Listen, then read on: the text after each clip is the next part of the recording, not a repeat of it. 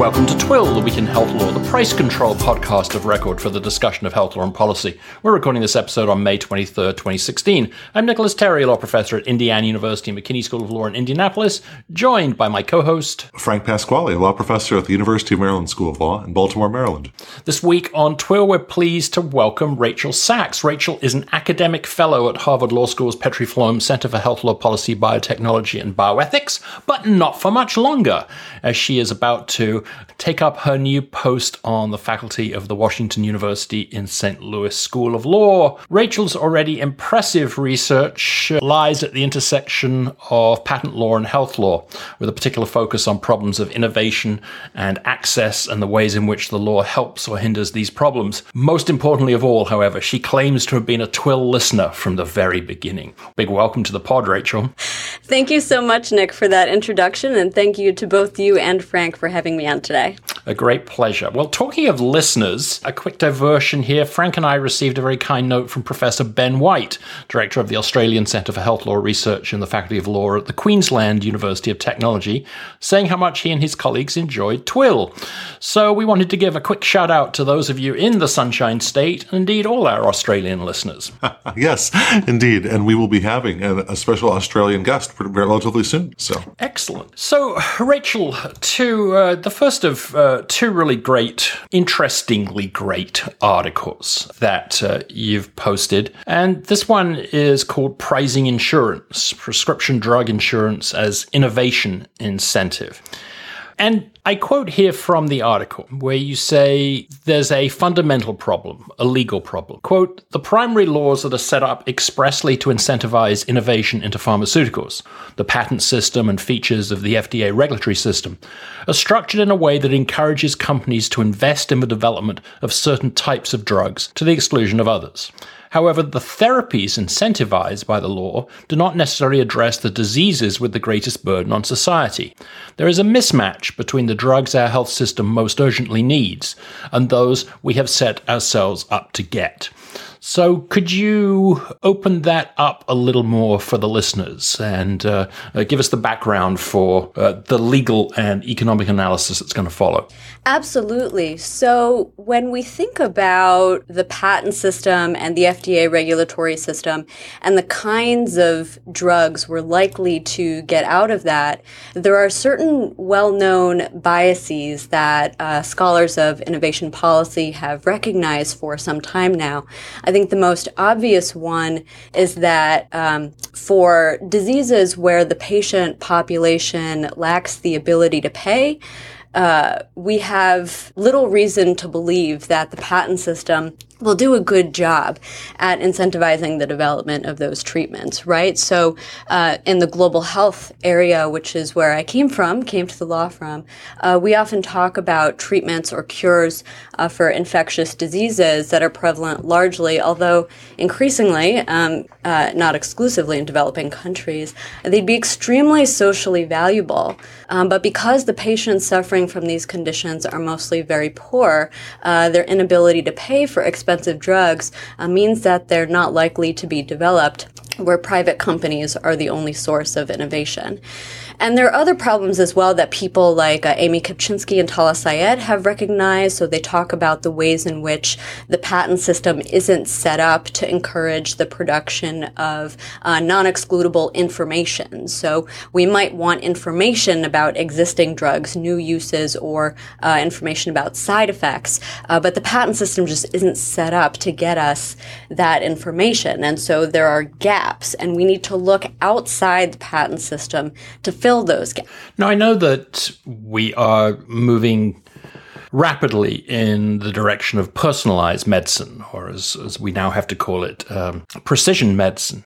But even with those kinds of trends, surely there is enough commonality between the folks who can afford these drugs and those who can't, particularly taking into account the existing insurance systems, that I'm not entirely sure I see the size of the problem here. And this is a wonderful question, I think, on two levels. First, because it allows us to explore some of the areas of our health system which have a huge burden of disease, but which we don't have really good drugs to treat them. So mental health disorders would be a key example here. So we know that mental health disorders are responsible for an incredible disease burden, at least $300 billion in costs annually in the United States. But we lack effective treatments for many of these conditions, and many pharmaceutical companies are getting out of the business entirely. And then on the complete other end of the spectrum, many of these infectious diseases, as I said, they're prevalent largely in developing countries, but not exclusively. And I think a very telling statistic here is that there's roughly 300,000 people in the United States suffering from Chagas disease. I say 300,000 not just because that's what the CDC is reporting, but because we typically think about the cutoff for orphan drugs at 200,000 when the passage of that law in the 1980s. And so if you think about drugs for which there should be sufficient incentive for companies, these would be on the list. And yet companies are not in this business, or they're getting out of it.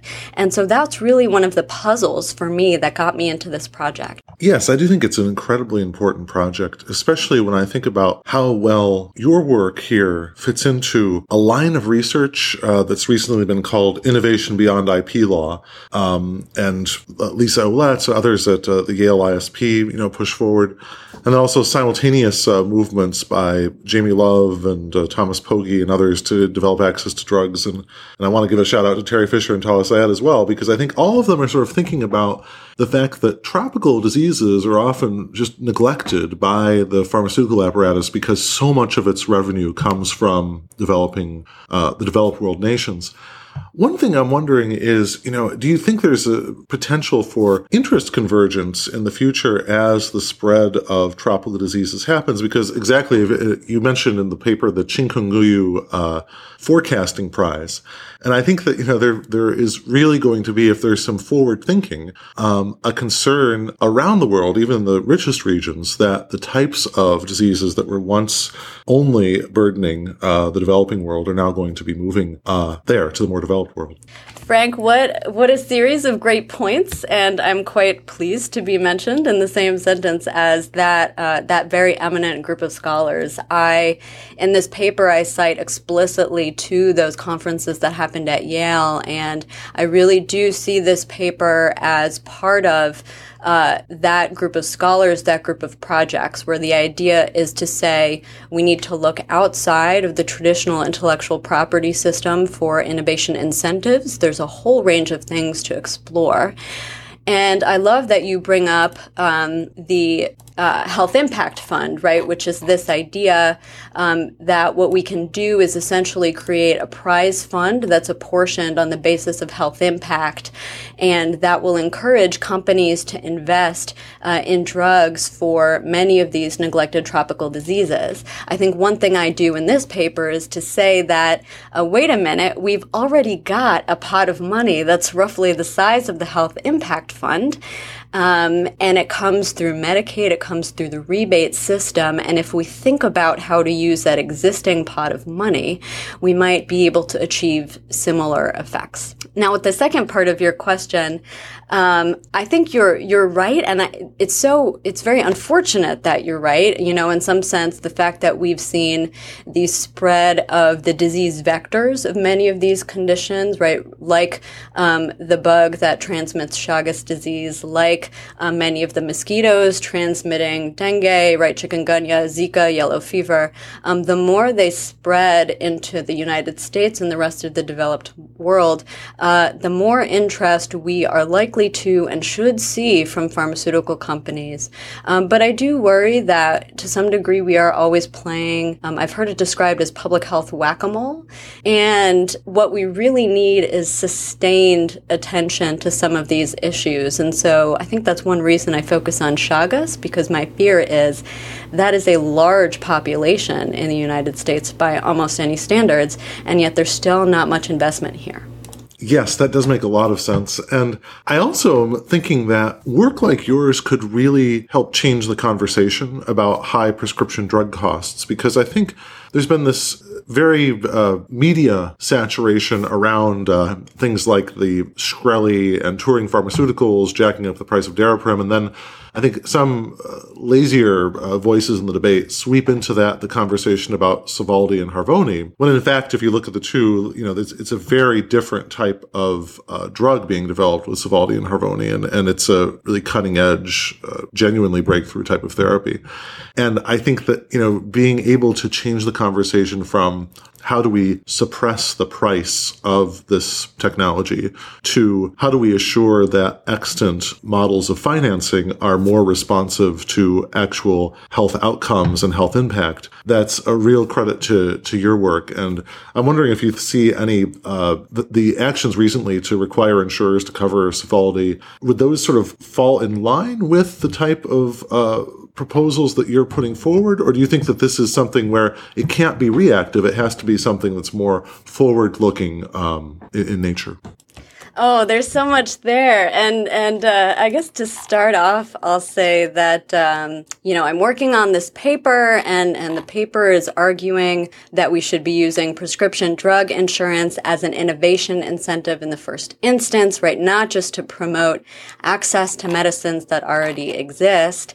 And then along comes Martin Shkreli, right? And so we're in the middle of these enormous public debates about whether prices are too high and how to rein them in. And I'm arguing that we should be paying more for drugs for diseases that primarily affect low-income Americans. So I must be crazy. And sometimes I feel that way. And this is where I think exactly as you say, when you align Shkreli and Sovaldi, this is where it's important to take a tiny step back and sort of see what I'm doing in this paper. Because on one level, all I'm really doing is identifying a bias. So I'm saying the fact that we pay more for drugs that are prescribed through private insurance or Medicare as compared to Medicaid means that we are decreasing incentives for companies to invest in drugs for diseases of the poor if you've got similarly sized patient population. And then one way to fix that is to equalize down, right? So if you just say Medicare, you got to pay the same prices as Medicaid. And I'm not opposed to that on principle, although in the paper I do explore what it would be like to equalize up. But I think this debate over Shkreli versus Sovaldi is so interesting. And I read there was a blog post on this subject from David Dranov and Craig Garthwaite, which is called something like, all low-priced drugs are alike, all high-priced drugs are high-priced in their own way.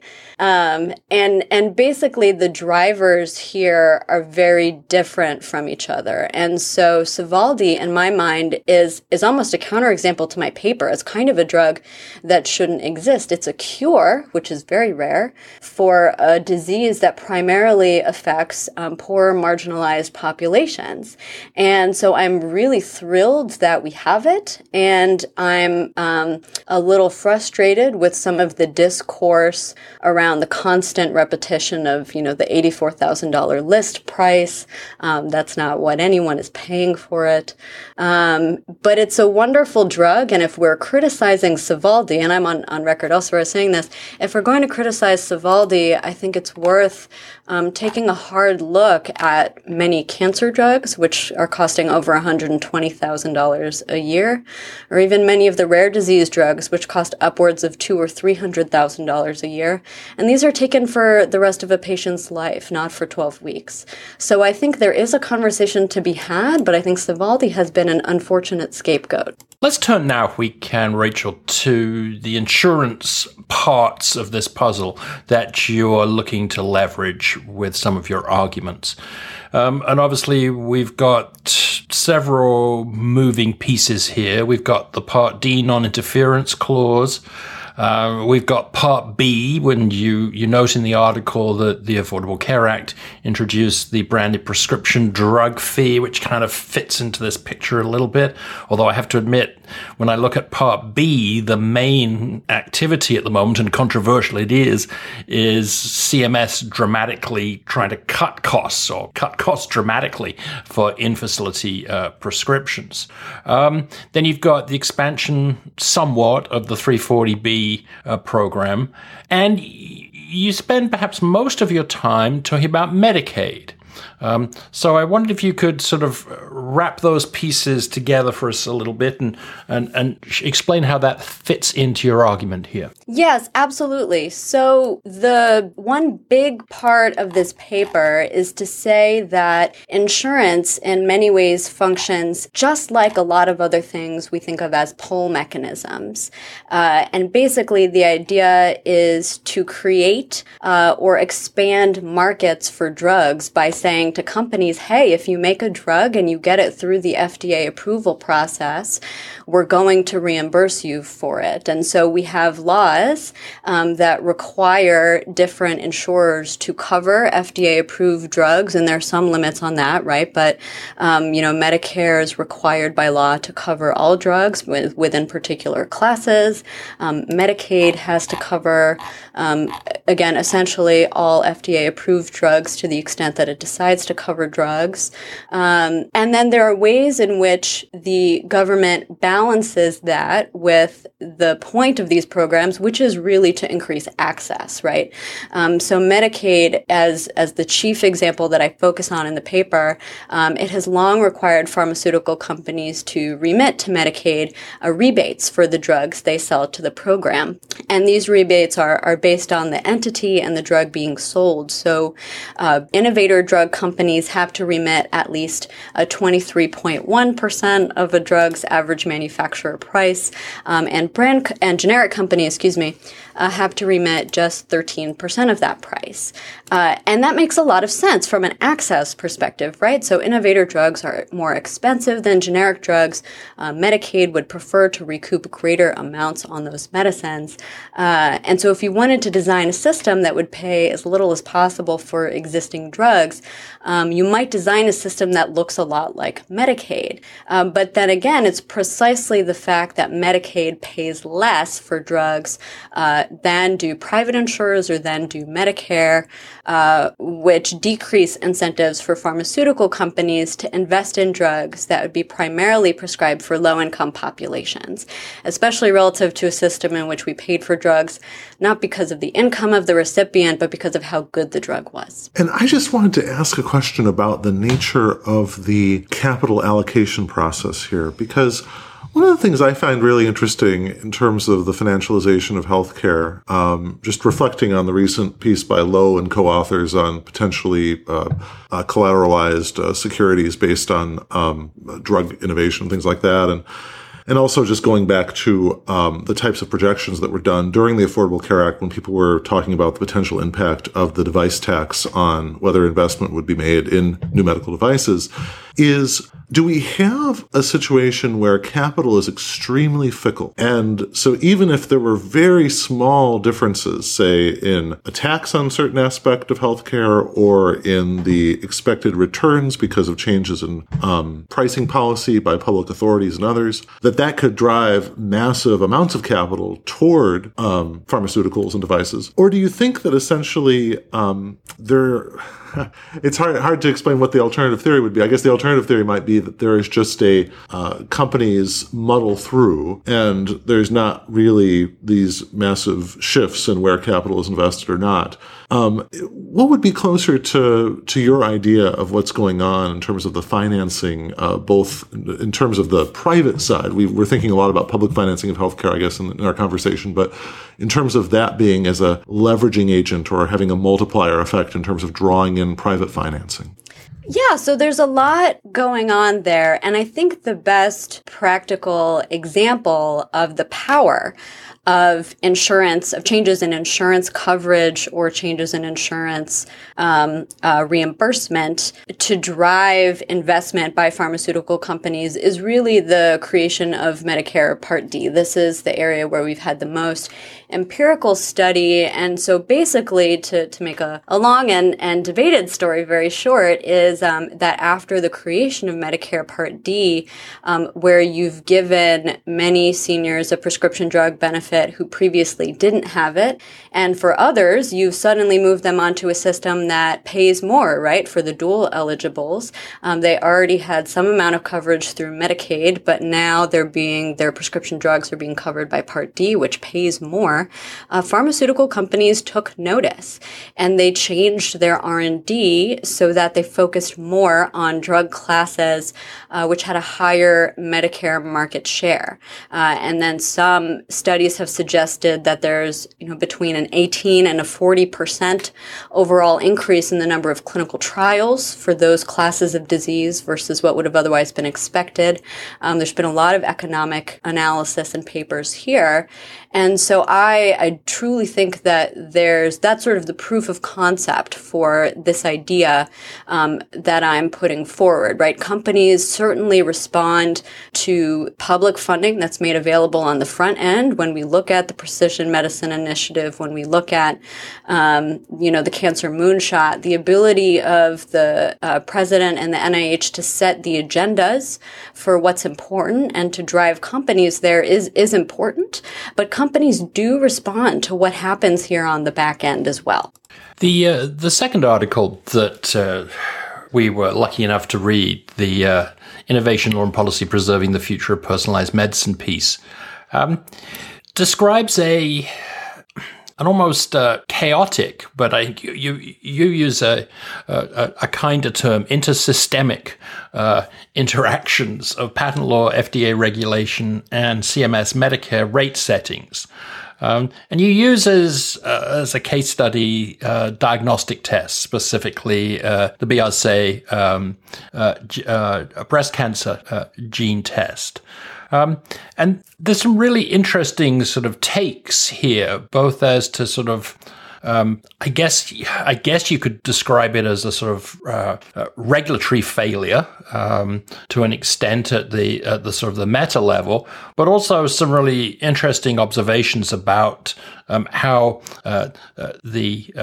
our regulatory systems look at associational rather than causative benefits of devices or diagnostic tests and so on. So I wonder if you could set the scene again for us a little bit on this article. Yes, sure. So this paper which is nominally focused on, as you say, personalized medicine, diagnostics, really is more general. It lays out my view of how these areas of law fit together. So what the paper does is observe that there's been separate developments in 3 areas of the law that all affect incentives to innovate in diagnostic technologies. So first, we've had the courts, right, specifically the Federal Circuit and the Supreme Court, making it more difficult, if not impossible, to get and enforce patents on these technologies. Then second, you've got the FDA making moves towards regulating diagnostics, which it hadn't previously. And that drives up the cost of developing diagnostics and bringing them to market. And then third, you've got Congress and CMS, the Centers for Medicare and Medicaid Services, cutting reimbursement rates for diagnostics. And so that limits the amount that innovators, test companies can expect to recoup in the market. And so the point of this paper and sort of my research more generally is to say that we can't consider each of these developments in isolation if what we care about is innovation incentives. Whether it's good or bad, and I'm putting scare quotes around those words, for the Supreme Court to walk back patent protection in this area, it depends on what else is happening.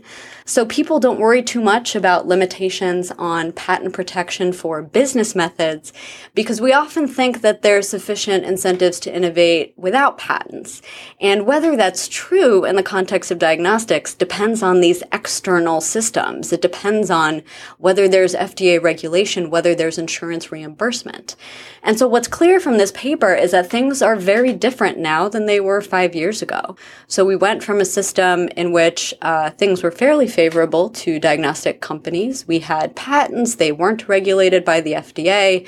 They had relatively healthy reimbursement rates. And we flipped all three switches independently in a very short time. I just wanted to weigh in and say that I just loved the article, and I think it's so important that people operating in law, particularly perhaps the broader law and policy space, look to the type of inquiry that you've modeled here, Rachel, because I think that so often the rewards in the academy are disciplinary. So if you try to become the top torts person or the top contract person or the FDA expert, and what's really critical often is how do these different silos of law interact? And just as we, value interdisciplinary scholarship in the academy, ideally, we really should be thinking about how are these things coming together. I guess the other problem, though, becomes if you do have this sort of systemic approach, one response is to do things like say, well, we need a new government agency. Like that's what I did in this Federal Search Commission article with Warren Braha, and what Ryan Kalo did in a recent article on calling for a Federal Robotics Commission, and Andrew Tuck called for an FDA for algorithms. So they're all going in this tech law direction, saying we need sort of a special administrative agency. I notice in your work, you're not going exactly in that direction. And I'm wondering if you could sort of discuss, is this a problem potentially of the administrative state being overtaxed, that we can't really have a special agency to deal just with personalized medicine? Or is it because essentially there are at the ready fixes that could be deployed in each of the three areas that you describe? Frank, it's like you've read the abstract from my next paper. So well done. So I do think some aspects of the lack of coordination here are a problem in the sense that they need to be solved, but others are just features of the system, and it doesn't make sense to deal with them as we are. So I'll give examples of each. So one of my very next projects is going to talk about the ways in which there is or is not a coordination within the executive branch in health innovation policy, and how we should think about those questions. And there are, as you suggested, some fixes that can be deployed, which would make coordination between FDA and CMS, or involving the NIH, much more feasible. But on the other hand, it might not make sense to ask the same question about the relationship between the executive branch and the courts, right? So it would be a little odd if in 2012, when the Supreme Court decides Mayo v. Prometheus, they say, well, Prometheus's patents aren't patent eligible today because development costs are low and reimbursement is healthy. But if things change, we'll revisit the situation, right? That's not the purpose of Section 101. That's not the question we ask, even if it's sort of the overarching driver. So there are ways to think about this within each branch, even some between the executive branch and Congress. But you're right that I haven't yet, and I don't see myself calling for the creation of an entirely new regulatory agency to deal with these. Although I have to say in the pricing insurance paper, I did suggest that a combination of the FDA and CMS as they currently exist would be a good agency to handle the type of insurance prize system that I articulate. So there are questions about whether the agencies we know are better than the agencies we don't know. And there are a lot of very interesting administrative law, institutional design questions here. And I really look forward to exploring these in my next project. So here's a question that maybe you can ask in that context. Do you think it's easier to get agency coordination or even consolidation, or as Frank mentioned, a whole new agency, when the existing law is relatively thin? An example I would take for that would be, for example, looking at mobile health, where you have the intersection of FDA device regulation, probably generally inapplicable HIPAA privacy, and sort of the beginnings of FTC effectiveness inquiry, based on POM and so on. Yet the example that you give, I think, is areas where you've got really quite thick agency law, and so less chance of sort of a breakdown. In the mobile health health area, the various agencies have started to coordinate quite publicly, and even, have some sort of little puzzling website quizzes that developers can go through. So I wonder if there's anything about the quality of the law, if you like, that's going to drive solutions or non-solutions here. Well, first, I think you have to link the FTC quiz up in the show notes because it's great and wonderful. But I think you've hit on something very important, which is that there are a lot of ways in which these agencies coordinate, some of it publicly, some of it behind the scenes. And then the questions we should be asking are about whether this coordination is being done purposefully with an eye towards sort of some combination of innovation, safety, access, right? These concerns and considerations that we talk about when these agencies come together, or whether it's being done in a more reactive way as problems present themselves. And I think unfortunately it's a little bit more the latter right now. And so what part of my goal is to get out ahead of it. But as to your specific question about whether it's easier to get legislation in this area where the law is thinner, when I say easier than impossible, maybe. I am relatively nervous about Congress's attempts to make law in areas that are technology specific. When they've done it in the patent system, it typically hasn't turned out very well. Oftentimes the law is obsolete by the time it's signed into law. And so really it makes the most sense in many of these contexts to delegate the authority to the relevant administrative agencies. And so if you're creating an administrative agency, again, I'm wondering whether the current climate is amenable to that. Although, as you say, in something like mobile health, it might take some more public incidents of side effects coming out of the FTC's difficulty and FDA's difficulty in regulating these technologies under their existing statutory authority. Although I think I would say that there is more statutory authority available than is currently being exercised. And so if they chose to exercise it, we might then be in a slightly different situation. Great. And I have, to close this out, I just have a few reflections on the IP, Intellectual Property Legal Academy, and the Health Academy, and how happy I am to see first that you're bridging these. I mean, there's very few people who do that. And to notice a bit of a culture clash, and just wondering what your thoughts are on it, which is that when I think about the scholars of intellectual property, especially in patent, it seems as though the big emphasis of the scholars is we have this incredibly burdensome intellectual property system that is weighing down innovation. They seem to be very much on the side of, say, Silicon Valley in its struggles to change patent law. As opposed to, say, the pharmaceutical industry, which is very much committed to patent law. And I think also about people like Dave Graywall, who've worked on synthetic biology and the BioBricks Foundation, trying to say, oh, here's a whole new area of potentially medicine and beyond, where we really need to make sure that these basic building blocks are not encumbered by the patent system. And I especially think that, in terms of the personalized medicine testing, you got a lot of that type of vibe as well out of the IP Academy.